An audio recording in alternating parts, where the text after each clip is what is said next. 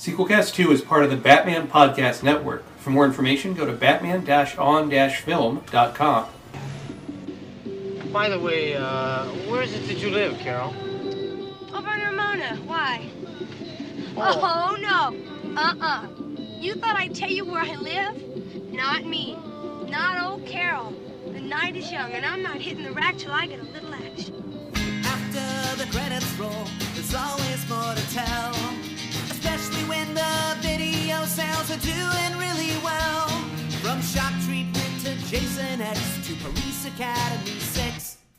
This is Sequel Cast, and they are unsurpassed at following a franchise until the bitter end. This is Sequel Cast, and your hosts have asked that I inform you that the show will now begin. Hello, welcome to Sequelcast 2, a podcast looking at movies in a franchise, one film at a time. I'm your host, Matt Bradley Shurgi, and with me is Thrasher. Hey, it's the Wolfman coming at you. I got more sound per pound coming on those turntables, baby. Here's Shonda and the Rondells. Of course, we're talking about Radioland City Murders, first in a trilogy. No, we're talking about American Graffiti, a film by George Lucas's second feature film. As the poster says, where were you in 62? And this came out in 73, so this was a nostalgia piece, among other things. Directed by George Lucas, written by George Lucas, Gloria Katz, and Willard Huck. If you recognize those other two names, you should, because they wrote and directed Howard the Duck, as well as helping on the script for Indiana Jones and the Temple of Doom, and doing an uncredited rewrite on Star Wars Episode 4. So they've been longtime friends of the Lucases. Starring Richard Dreyfuss, Ron Howard, Paul LaMotte, Charles Martin Smith, Candy Clark, Mackenzie Phillips, Cindy Williams, and Wolfman Jack. As himself. That's right. Cinematography by Ron Evislage and Jean Alquin. Edited by Verna Fields and Marcia Lucas. That was George Lucas's wife at the time. This was one of the most profitable movies of all times for a while, I think, until Blair Witch Project. Off a budget of $777,000, this made $140 million. Oh, man.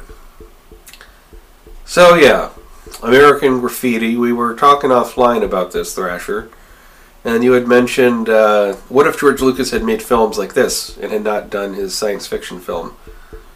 Yeah, it really made me. I hate, because I do enjoy Star Wars. Star Wars has given me so much joy, but revisiting this film, I really can't help but wonder, what if this had been the career-defining film for George Lucas and not Star Wars? Like, what would the world of cinema look like today, and what kind of movies would he still be making? Yeah, I think if George Lucas had not made Star Wars, someone else would have made something like it. You think we still would have gotten Dune from David Lynch? I don't know about that, but I don't know if we would have got Battlestar Galactica, but I think some, people say it's Star Wars that did the whole blockbuster thing first, and I don't know. I mean, Jaws was before that. Jaws was kind of the first big one, and the 1-2 punch of Jaws and Star Wars, and Rocky to some extent, those all ushered in the start of franchises, without which we wouldn't have a show, Sequelcast 2. But yeah, it's really something here. I don't know, it's quite different. This is a more gentle film than you would think. So for context, George Lucas's first film was a expanded version of his student film, THX 1138. It's a very, very strange, slow science fiction film, starring Robert Duvall, and very intellectual, a lot of wacky sound design, and it was a big flop. And then Lucas had to make money, and how could he do that? Well, he, and his mentor and friend, Francis Ford Coppola, challenged him to write something warm and cuddly, and so this is what came out of him. And a lot of this was based on his teenage years growing up in Modesto, California. Oh, and this has Modesto all over it. Yep, and when did you first see this, Thrasher?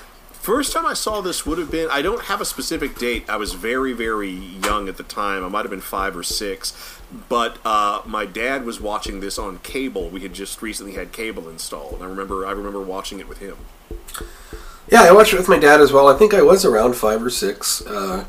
We had rented the movie from the little video store in town, and it was really... watching this now, I'm a bit surprised I was watching this when I was so young, because even for a PG movie, there's a lot of sex material, not explicit, but certainly in the conversation.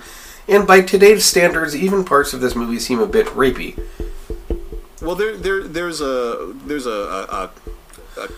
female character that makes a crack about that in this film. Yeah, but keep in mind this was back when PG actually meant something. Right. When you they had said no parental PG-13. guidance, they fucking meant it. Right, exactly. I mean, I think of Airplane had bare breast, and that was a PG movie. One of the Planet of the Apes films had a ape get killed at gunpoint, and that was rated G. So you never know. But yeah, you're right. I love this poster by Mad Magazine artist Mort Drucker.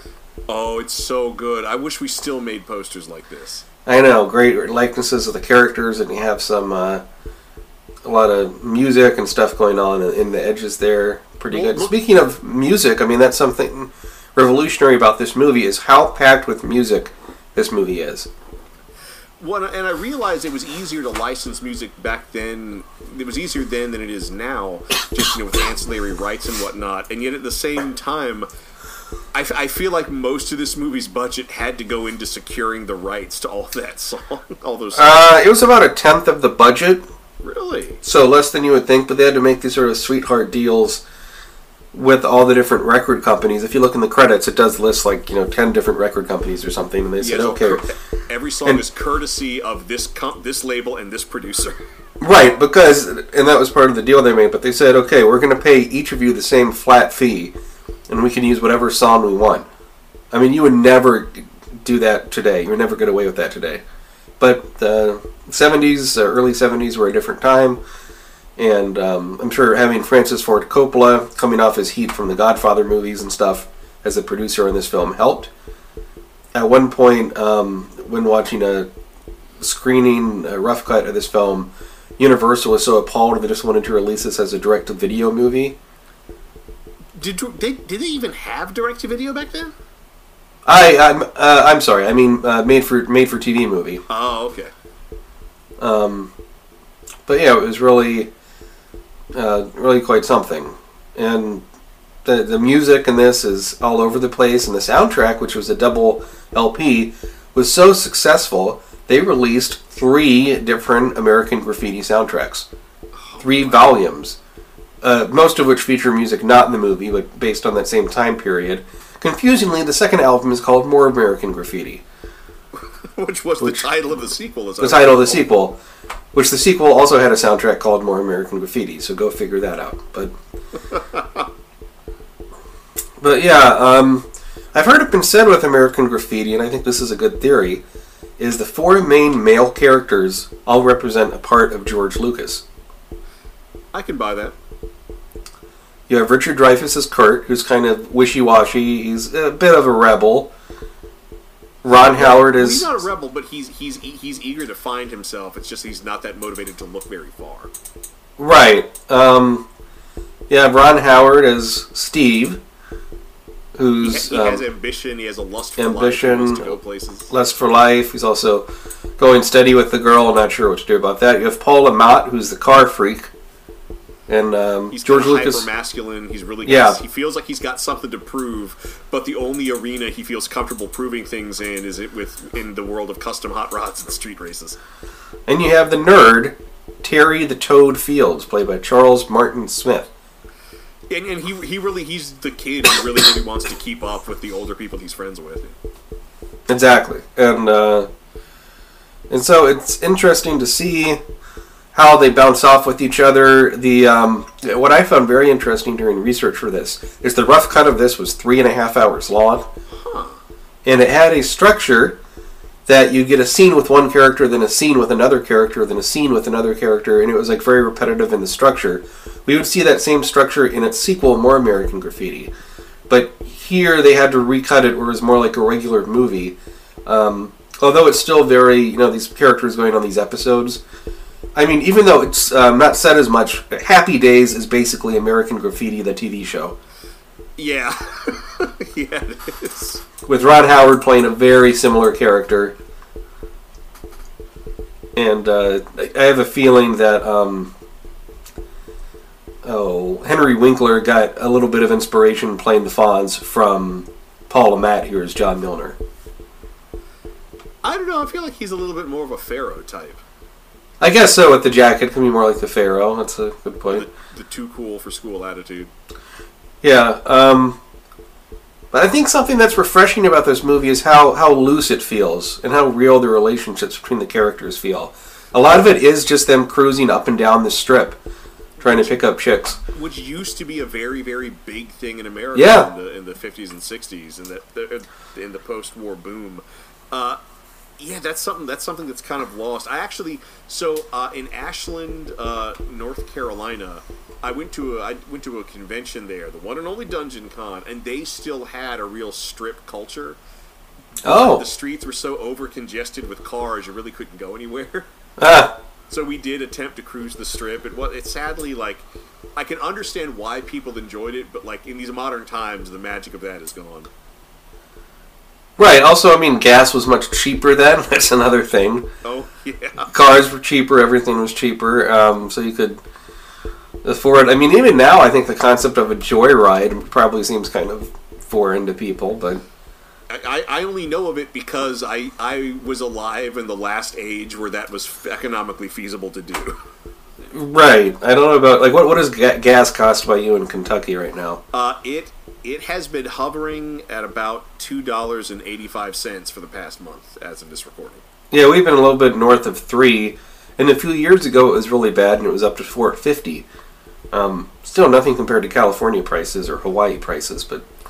So, this is a nostalgia piece, and I generally don't like nostalgia, but I like the nostalgia in this movie for two reasons. One, it's an era I have no romance for. Yep. And that kind of like insulates me from the worst aspects of, nostalgia for the 50s, or in this case, the early 60s.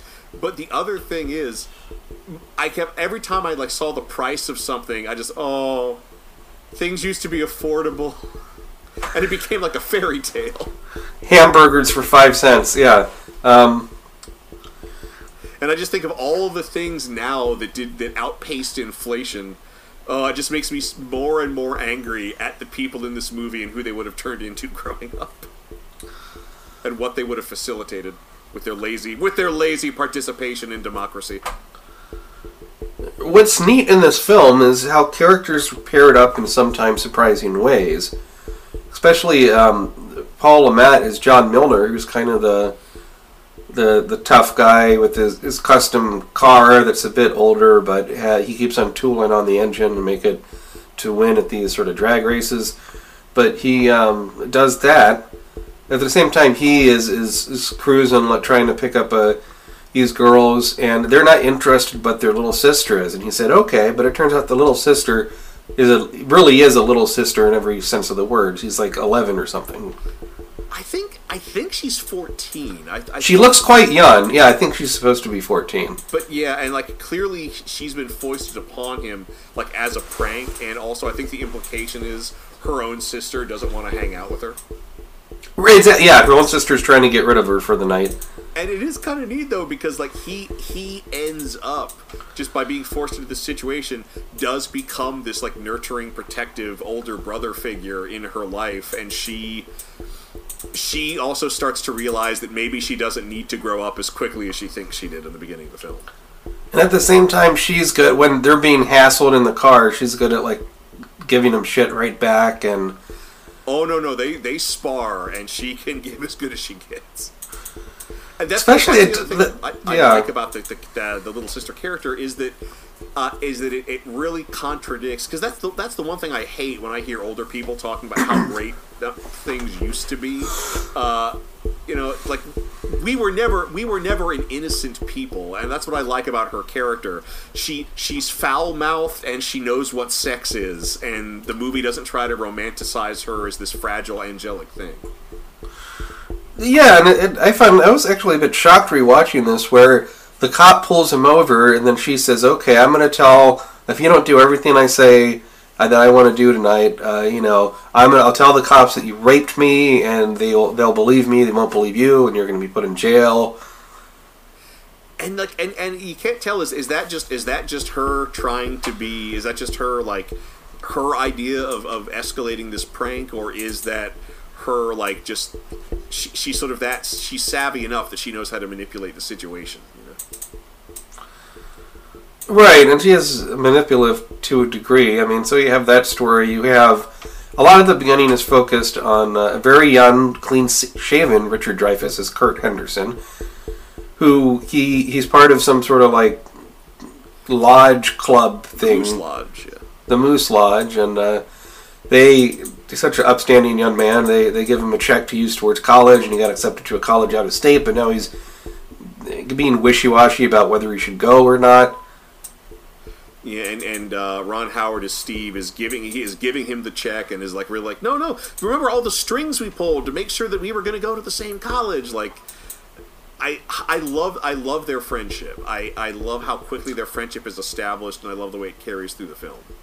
And it does sort of sum up those ambivalent feelings you can have, where when you're simultaneously ready to go out and strike out on your own, but also don't want to leave everything you have behind.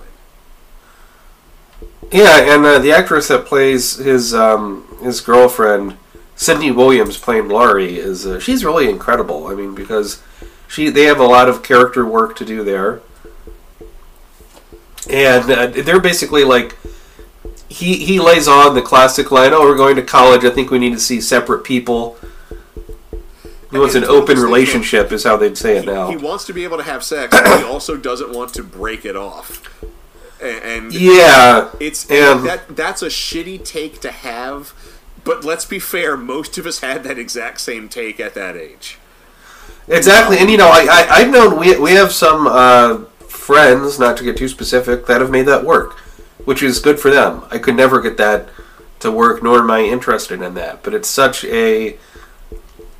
But you're right, at that age especially, that's the line everyone wants to do because it seems convincing, and I don't know, but it is a shitty thing to do, especially when, the night before everyone is going to leave to go to college. And I remember I was the most emotionally affected by this movie rewatching it right when I graduated high school, because you have the feeling you have all these friends in high school and they're all going sort of their separate ways to different colleges or different jobs or whatever it is they end up doing, and most likely you're not going to see them again. Yeah, I can know my own experience. It's been very rare that I've encountered people from my middle school and high school life in my adult life. Even on social media. And actually, I remember the last time.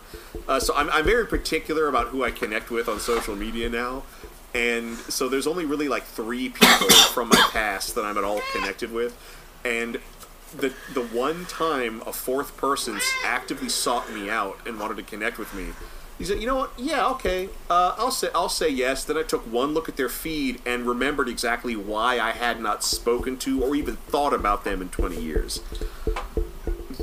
There are some friendships that just need to end. Yeah, no, that's true. We also have, and I love it's such a good visual joke. I think you have Terry the Toad is on a scooter. He can't park it correctly, so he kind of like crashes it and falls over as he's going to the diner where they meet at Mel's Diner, where they meet up at the beginning. Well, he's just such a wonderful dork, and like Toad, you take one look at him and yeah, I can buy that Toad is his nickname.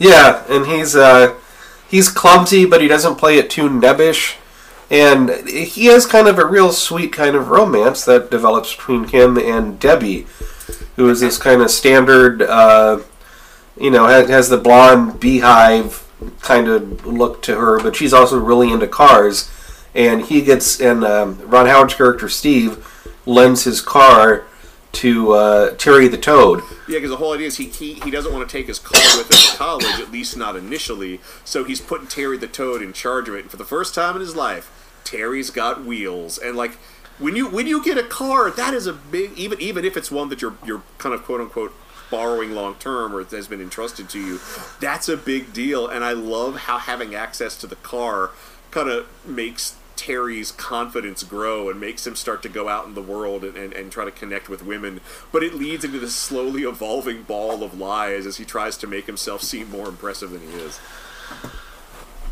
Yeah, and especially he tries to like describe things about the car because the girl, he picks her up and she goes in and she seems to have kind of a fetish about the leather in the car and the and all these things, and he's like, oh, and I got another car to use when I go hunting, and he's trying to be a real macho guy. And these characters start together and then they go their separate ways in the movie and they end up together again at the end.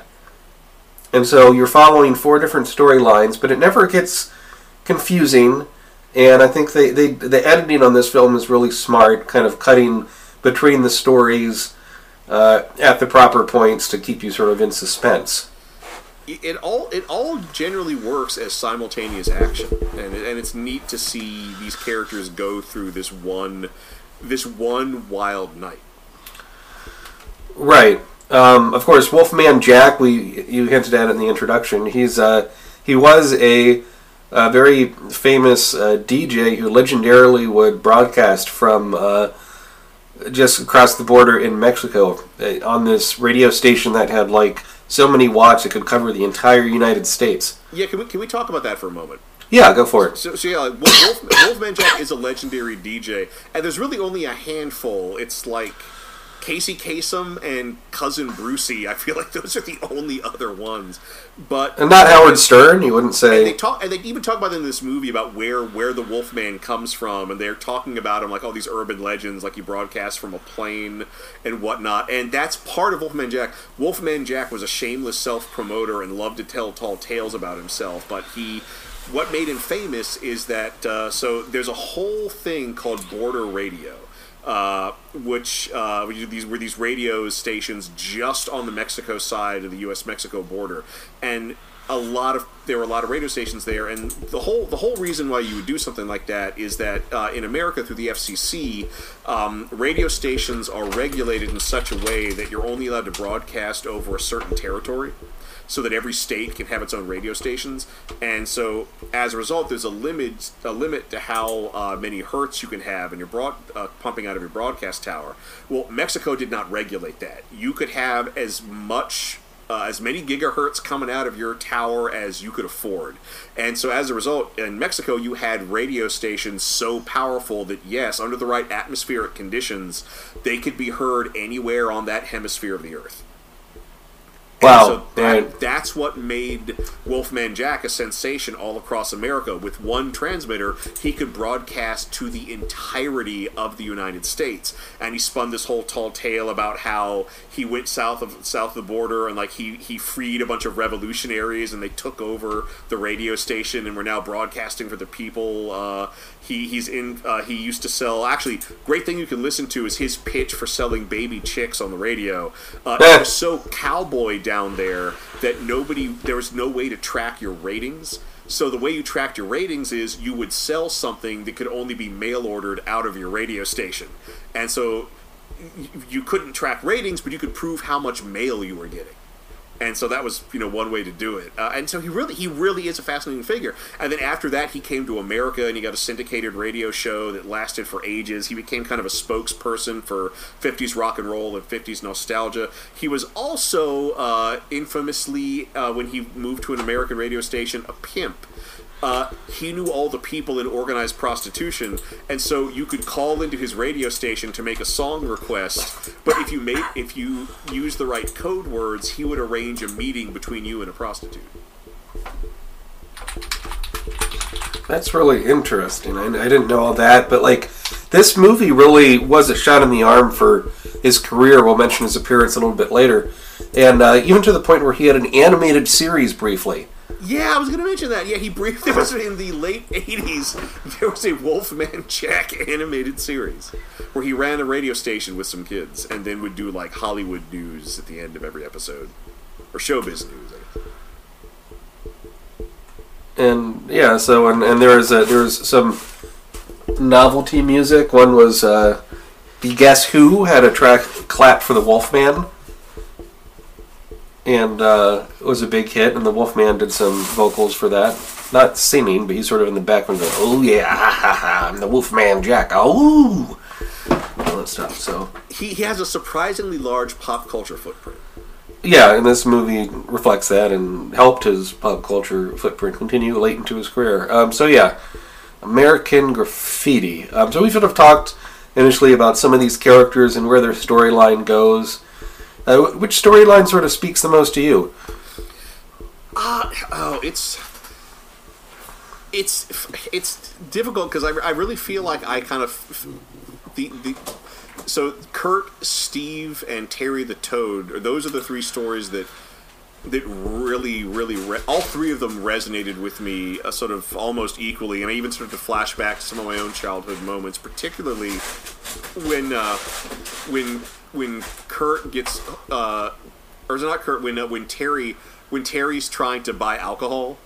Yeah, and that's a good takes scene. me back to some of my own fumbling attempts to secure alcohol before I was of legal age.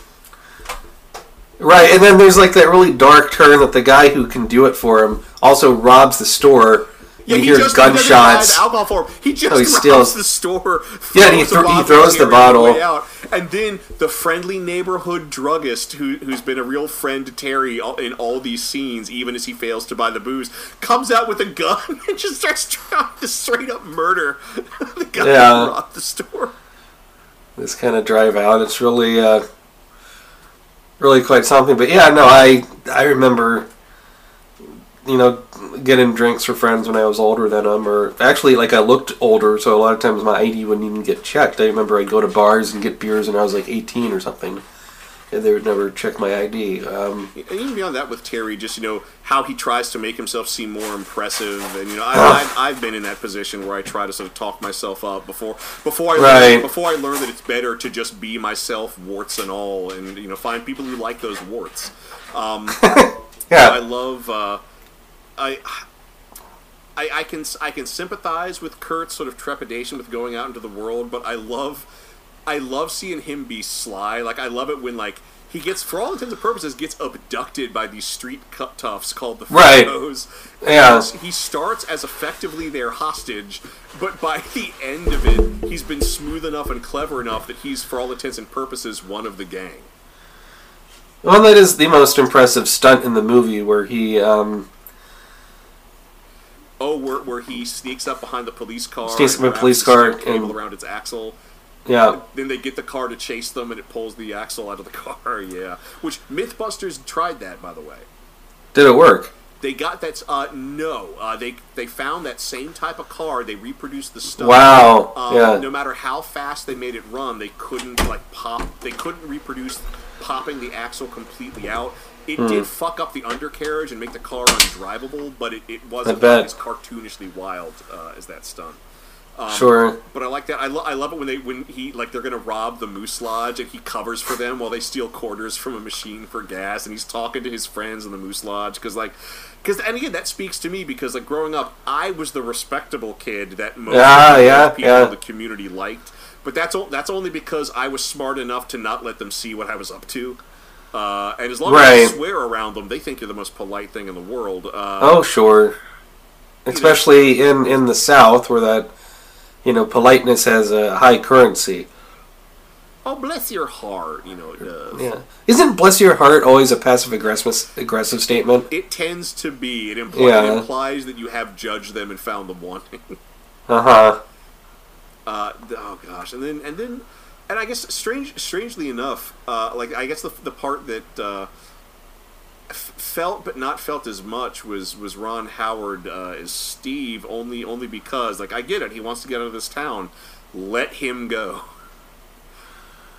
Yeah, I think I related to Steve the most, because although I did have the ambivalence towards college, like Kurt does, in high school for, 2.5 years, I dated the same girl, which in high school was like an eternity, and broke that off shortly after starting college, and so I never ever used the open relationship line. I never did, but I certainly had friends that did, And this girl later had someone use it on her, and it just broke her heart. But like, I just love all the feistiness in the relationship between Steve and Laurie, because it feels very real. It's not cookie cutter. It's not, even though they go to a school dance and he's like too old. He's like a year older to be there, which is kind of weird. Well, even then, like, you know, he wants to see what he's leaving behind, but then he also wants to have his wild night, which is, I'll admit, every big transitional moment in my life, I love going out with one last ride, one big hurrah, and I love that. I love that his girlfriend kind of becomes her own old woman. But the other thing I love is just his self-awareness that part of the reason he goes back to that dance is he knows he can't possibly get in trouble because now he's in charge of his own destiny. There's no one at school who can punish him. Right. In fact, it reminded me a little bit. I was, in college and not liking it and being nostalgic for high school, and I sort of showed up to kind of, I didn't even schedule anything. I just went to one of my old teacher's classes in the high school. Like, that doesn't sound creepy, right? And the campus cop escorted me off campus after I already snuck in and spoke to the teacher I wanted to speak to. So, well, that's why you call ahead. I learned that since then, and I only did it one other time, and it felt, I don't think it was something I should have done in the first place, but it's an interesting, surreal experience. I guess I recommend you do at least once. Is when you're out of high school, go back and walk around your high school. Yeah, because that perspective is really interesting. And like, I've always been torn because there are a handful of teachers that really did influence me in a positive way that I would like to meet up with one last time and say thank you to. And on the other hand, I really despised my high school. Like, I have no desire to be in that building again. And like, the handful of time and also when I graduated, this is part of the reason why I don't have much nostalgia for my own teenage years. So much horrible shit came out into the open after I graduated from high school. It just makes me so furious with their administration. Yeah, I liked high school. Middle school is the one I really despised, but I think you have a really good scene in here early on where Kurt speaks to a former teacher. And they're kind of talking about his decision whether to do the college or not. And he says, while you're young, you're not tied down. You should go out. You should explore. You should do things. And it's a good scene. It's one of the few scenes that was cut from the original theatrical release. Universal had cut 3 scenes from the movie. There's that one. They had cut the scene where Toad goes to a used car dealership. Oh, I love the used car dealer's path. Yeah, it's a good scene. And then they also cut Harrison Ford. Nope, not the scene with the dewbacks, but they cut the scene with Harrison Ford singing One Enchanted Evening, which is a very charming scene, I think. Yeah, we didn't talk about Harrison Ford. Harrison Ford plays the bad guy, really. Well, such as it is, this guy by the name of Falfa, who is like, he's like the big hot rod guy from the next county over, who's come over because he wants to challenge John Milner to a race. Yeah, and it's really something that the whole reason Harrison Ford wore a cowboy hat is he refused to shave his shaggy 70s hair. And they said that's not appropriate for the time period. He's like, I'll just wear a cowboy hat. And Harrison Ford kind of does an accent, and it's not that good, but that makes it kind of charming. It makes him seem like kind of a poser a bit. Well, you know what he is? He is the dark side of John Milner. Because John Milner, yeah. That's right. His thing is that he's all about hot rods and custom cars and street racing, but he also has friends, and he's also part of that community. Falfa strikes me as somebody who has nothing in his life outside of his car. And so that's why he has all these affected traits. That's why half the time he has a different woman in the car. Right, because they just can't stand him or something. And yeah. Or it's like he thinks it's like trying to beat a high score to get a collection. Also, it's interesting how you have... Falfa. There's a scene late in the film towards the climax where they're trying to figure out, where certain characters are, and it felt very real to me that you have these people in the car culture, at the stoplight or in a not very busy part of town at 2 a.m, you slow down and talk to each other. Hey, have you seen where this guy is? Oh, I heard he's with this guy on this track. Yeah, it's that whole rumor chain, because you can't cell phone or telegraph. Yeah, right. And that really struck me. No cell phone, no telegraph. That was a real big, notable moment. And... Well, I also like the resolution of that whole thing, because Falfa and Milliner do their drag race on the edge of town. Before that, can we do the Wolfman Jack scene? Oh, that is such a beautiful scene. That's such a good bit of business. In fact, that would even work as like a standalone short film. You could show that scene as a YouTube clip to someone, and they would get something out of it, even if they didn't know who Wolfman Jack was. It's nice and self-contained. So self-contained. So Kurt. Early on, Kurt saw this beautiful woman he's never seen before in this car, and he really she sort of symbolizes, I guess, everything he wants out of life, and he wants to hook up with her, but he can't find her anywhere. So finally, he goes to the radio station where Wolfman broadcasts out of. And he wants to get a dedication played to her so that maybe he can hook up and she'll call his phone booth. And he goes there, and there's this boring, grizzled DJ in there, and he's like, I'm trying to find the Wolfman. You want the Wolfman? Here's the Wolfman. And here's the Wolfman. And he puts an 8-track tape, or something similar, tape into the machine, and it's pre-recorded Wolfman banter. And he talks about how the show's all pre-recorded and it's all sent in, and he's just a guy that puts on discs, that there's no real Wolfman, but that he knows the guy, he knows the Wolfman, so that he can't do anything, but maybe he can forward the dedication to the Wolfman and get it on a future show. And it really is kind of it's this neat kind of like Santa Claus isn't real moment, except if you know how radio works. That is the Wolfman, and he's just fucking with Kurt. Because when Kurt leaves, he hears Wolfman on the radio, and he peeks into the recording booth. Through the door. Oh, that's so good. Is doing the Wolfman voice. But this is what you don't know. Like, whenever you're listening to the radio and you hear someone call in a request, that's not live. That's recorded when people call in between the songs, and then it's played back as if it's live. Right, not to mention Wolfman Jack, in the reality, and they did this much more back then, mailed off his recordings to different stations to play, and that's how, and he was syndicated, essentially, throughout different places throughout the country. I mean, now with all the everything being recorded digitally, it's much easier to shoot files back, shoot the audio of a show back and forth. But you're right, it's really... but also there's a good bit of business where, in Wolfman Jack's studio, the refrigerator broke down, so there's a lot of melting popsicles, and he keeps on foisting popsicles on Kurt, and he shakes his hand, and his hand is all sticky. I think that's a nice, cute bit of business. I was wondering what kind of popsicles he was eating. They look like those like Dreamsicle popsicles, but could be, yeah. Though, there's a deeper meaning to that, because what he's saying to Kurt is, take your opportunities the moment they present themselves. Enjoy what pleasures you can take the moment you can get them, even if they are going to leave you a little sticky.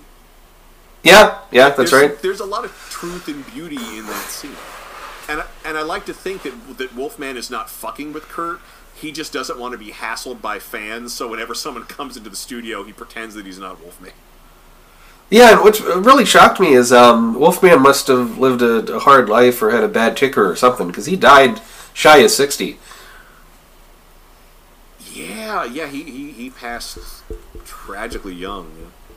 Tragically young, and what amazes me is that, but not so young that, like there's a Wolfman Jack parody character that appears on a latter day, now middle day episode of The Simpsons.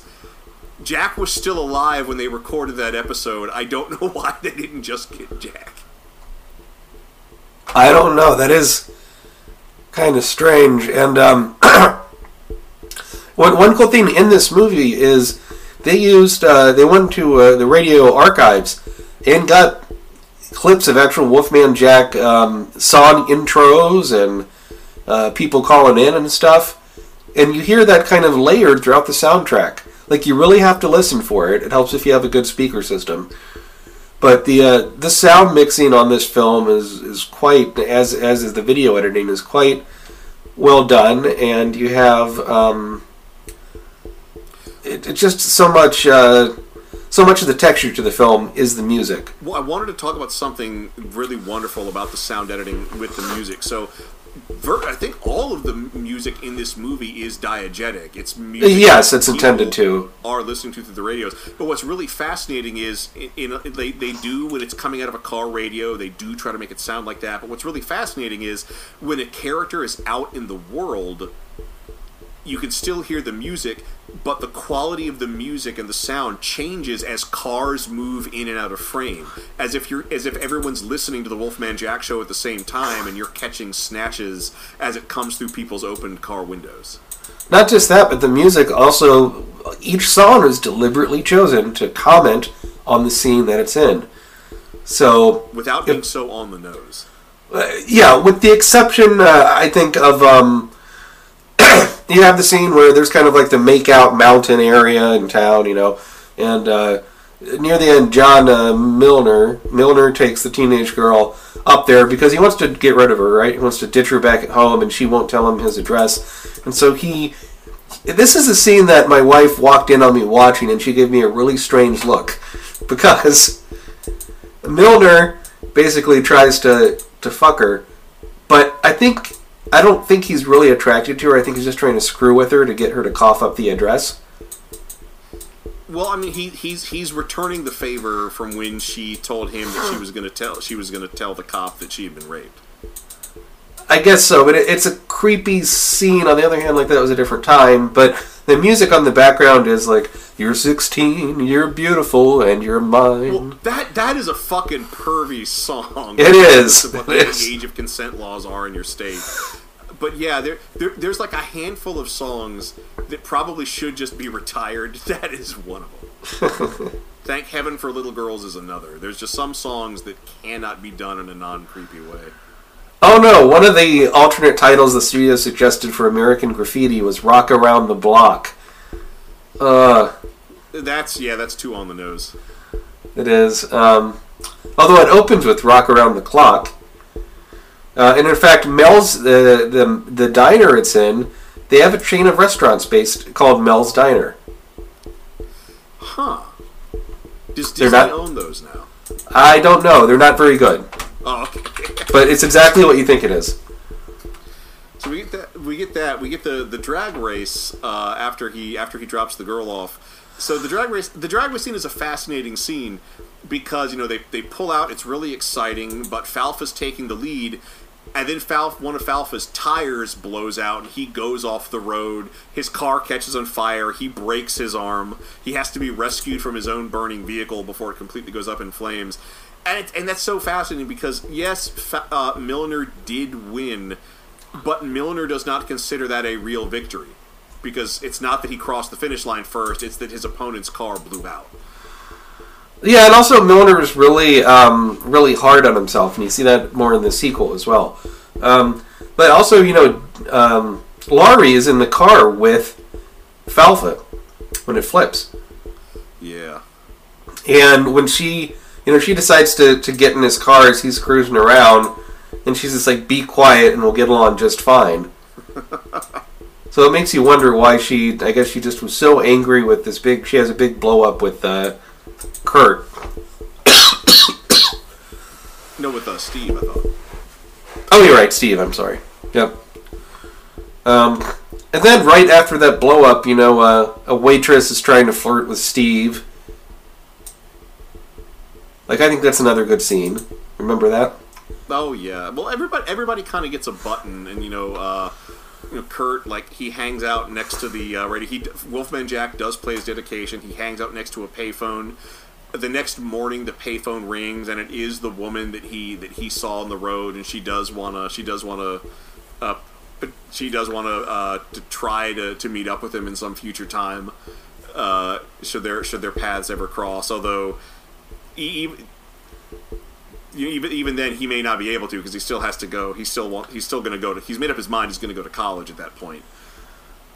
You know, Toad and the woman he's been hanging out with. All of the truth comes out about how he's been talking big and spinning some tall tales. But she does still like him because she had a great time with him despite all that. I do love that, you know, Steve's car gets stolen, and they do manage to get it back after a crazy fight scene with some car thieves. And I love that that Steve never exactly finds out the story of what happened to his car. No, that's one of those things you can be left to wonder about. Yeah, and it is kind of touching as everything wraps up, because it wraps up with Steve getting on a plane back when you could just park on the tarmac. Yeah. Oh, this makes me yearn for a simpler time when aviation was a gentleman's pursuit. And it's kind of nice because as the plane takes off, he looks out they look out the window, and we see the car that woman was driving, that Kurt had that crush on. And it's going the same direction the plane is. It's really neat. It's saying, as if to say, the future is here. The future is ahead of you. You are on your way. Yeah, it's a good scene, and then at the very end, you get sort of the postscript showing all the male characters and what happened to them. Yeah, and it's kind of it's bittersweet that Kurt goes on to become an author who lives in Canada. Steve moved back to his hometown, and or no, I guess he didn't go back. No, he did. He moved back to Modesto and became an insurance salesman. John Milner died on New Year's Eve due to a drunk driver. And then finally, Toad was missing and presumed dead in Vietnam. Right. So it is kind of a sucker punch to get that with the ending, but it shows, everyone went their own way. I believe now, it's been a while since I've seen this, but the DVD has a pretty good making of documentary. And they talk about subversion, or maybe it's a regret that they don't say what happened to the women in the film. Yeah, I think that it would have been nice to have had another title card with some more information about these characters. Like you would think it would even end with "And Wolfman Jack still delights listeners to this day" or something like that. Yeah, exactly. Also, the woman in the T-Bird is a very young Suzanne Summers. Oh, that's right. Before all the plastic surgery work. Oh yeah, and Three's Company. Way before Three's Company. Yep. Hey, did you notice the license plate on Milner's hot rod? THX 138. Yep. Yeah. George Lucas likes to throw that in movies. Also, the Mel's Diner is similar to what we'd see later in Attack of the Clones. Oh yeah, Dex's Diner. I'd like to think that alien still works inside the diner from this movie. Can we get that special edition? One of the changes George Lucas made for the director's cut, aside from reinserting 3 scenes he didn't want to be cut to begin with, is he changed the... There's that exterior scene at the very beginning of Mel's Drive-In, and he was never happy with the sunset in the background, so he changed that digitally. That was one of his changes. Yeah, overall, I found American Graffiti to be a very sweet, very human film. Yeah, I give it sequel. Yes, it's it's funny. It can be moving at times. That you have enough going on. You get exposed to a lot of variety of music from the period, and that Wolfman Jack scene is just legendary.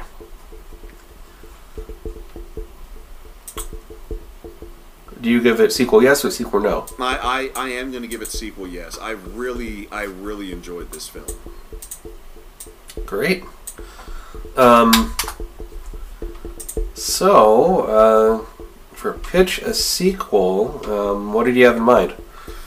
All right, so what I want to do for a sequel to American Graffiti, I want to jump ahead 10 years. I want to do 1972, but it's going to be a bunch of characters about that same age, but we're going to go closer to the East Coast. It's going to be more sort of a New York scene. It's going to be the early days of disco, and we're going to do something similar. They're all at a transitional period in their life. One of them is going to get married. One of them is graduating college. One of them is entering college. One of them, is getting ready to graduate from high school. They're all connected. Maybe they'll be part of the same family. Maybe they'll just be part of this close-knit group. But we're going to see what they're doing in this sort of early disco club scene. We're going to comment on the drug use that was very prevalent at the time. We're also going to comment on the awakening of very very public homosexual and queer culture in the United States. I mean, I feel like I would love more movies like this where it's like a time capsule just covering one night that encapsulates so much about the American experience of the time. And I'd say like 1972 would be the perfect thing to explore. 72 would be pretty. What would you call it? I would call it The Next American Graffiti. I see. Not an inspired title, but you got to call it something. Yeah, I would call mine American Graffitis, and it would be about the porn industry in the 90s, in the late 90s, as the internet is starting to grab hold, and how the direct-to-video porn industry competes with that. So it would be the slightest connection to American Graffiti, more of like a mockbuster. Interesting. And the tagline would be, "Who did you do in 2002?" Okay, I like that. So there you go. On to what you're watching. I watched a part of a documentary on HBO that's good. It's 4 hours long, so I haven't had time to finish it.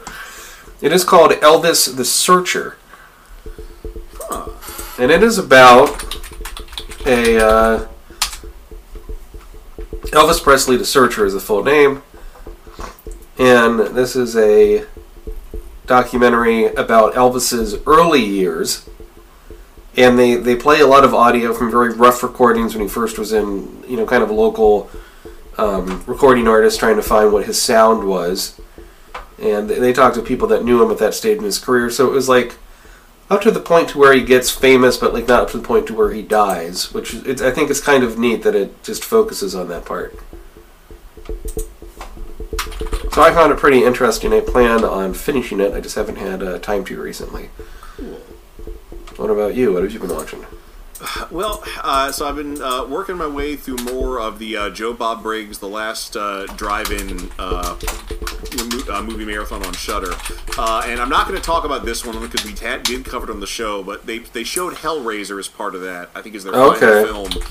Damn, that's a great movie. That still holds up. I can turn on that movie at any point and watch it all the way to the end and enjoy it just as much as if I'm watching it from the beginning. So definitely check out our episodes on Hellraiser.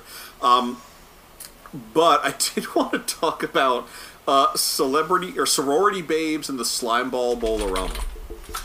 Okay, and what's that from? It's in the marathon. Okay, but it's I believe it's a Charles Band film.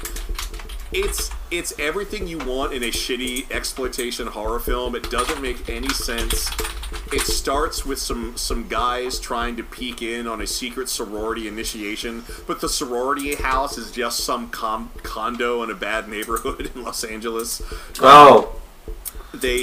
They're caught. Their punishment is they're going to be sent on this initiation. They have to help these initiate girls break into a bowling alley and steal this bowling trophy. But during the course of doing that, they release a demon who's imprisoned in the bowling trophy. The demon that sounds like Audrey 2. And it's just this horrible mix of bad sex, bad horror, bad comedy, but all together makes a very enjoyable, goofy exploitation film. When was it made? Oh, it was made in the early 80s. I think it was like 84. Okay, yeah. Let me double check. So, yeah, here we go. Sorority Babes and the Slimeball Bowl-O-Rama. It was released in 1988, directed by David DeCoteau, who's made a lot of exploitation films. But what's so great though is that it's the Expendables of Scream Queens, because Lena Quigley, Brinke Stevens, and Michelle Bauer are all in it. They played the three female leads. I'll have to check that out. That really sounds like it's something. I'm pretty amused by with their Charles Dance's latest output. You have things like Ginger Dead Man, Evil Bond, and something else are all part of the shared universe now. Yeah. I've seen some of both of those series of movies and one of their crossovers.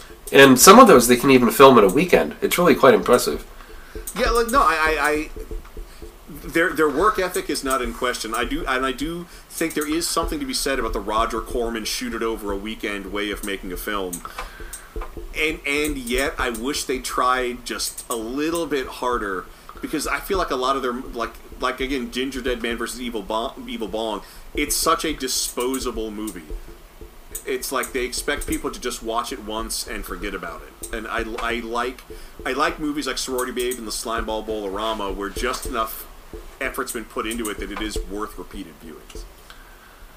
Right. I like how one of the Puppet Master films is nothing but just outtakes from other films. Because they couldn't get the money to do a proper film, so they filmed kind of a wraparound story. Oh, I've got a clip show movie. It's like the Trail of the Pink Panther of the Puppet Master series. So there you go. So yeah, I think we had a good discussion here about American Graffiti. Tune in next week, in which we will look at more American Graffiti. So you can follow me on Twitter at METWBT. Follow the show on Twitter at SequelCast2. You can follow me on Twitter at InternetMayor, and our theme is by Mark with the C. Check him out on markwiththec.com. And you can listen to us on Stitcher. You can go to Stitcher.com or get the app on your mobile device and listen to it through there. The Batman Podcast Network. Of course. How can I forget the Batman Podcast Network? Yes. Great group of guys there. That was less sarcastic than I meant to. Oh, wait, no. Strike that, reverse it. Okay. So, we're going to do our scene. And I picked one, and you thought it was a good one. So this is where Steve, Ron Howard. I keep on thinking of Opie for some reason. Ron Howard is confronting a teacher of his at the dance. So which part do you want to play? Well, I am Groot. Okay. All right, Bolander, break it up. You know the rules. You and your girlfriend want to do that, you go someplace else, huh? Hey, Groot, why don't you go kiss a duck? What did you say?